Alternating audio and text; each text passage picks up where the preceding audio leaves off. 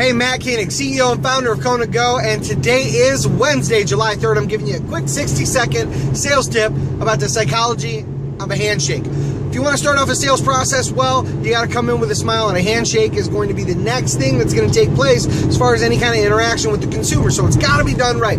Tip number one, make sure that you're clean. Hygiene's important. Wash your hands.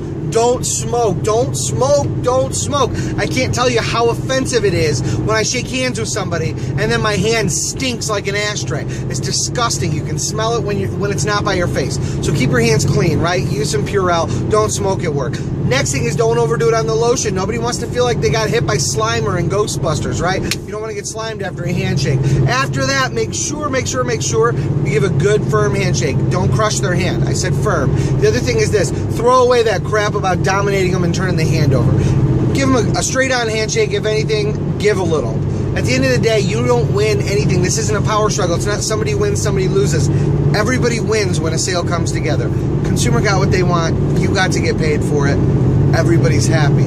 Grant Cardone said it years ago, but I'd rather have the customer think I'm a pushover to deal with. I'd rather that they do, because they're more likely to do business with me if they think that I'm there to serve them, if they feel like I'm a professional.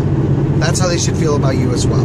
So go out there today, put a smile on your face, and shake as many hands as you can. Thanks again for tuning in. And if you want more great tips and you'd like to learn more about how my company can make money for your dealership, visit www.koenig.co. That's Koenig.co. Now make today amazing.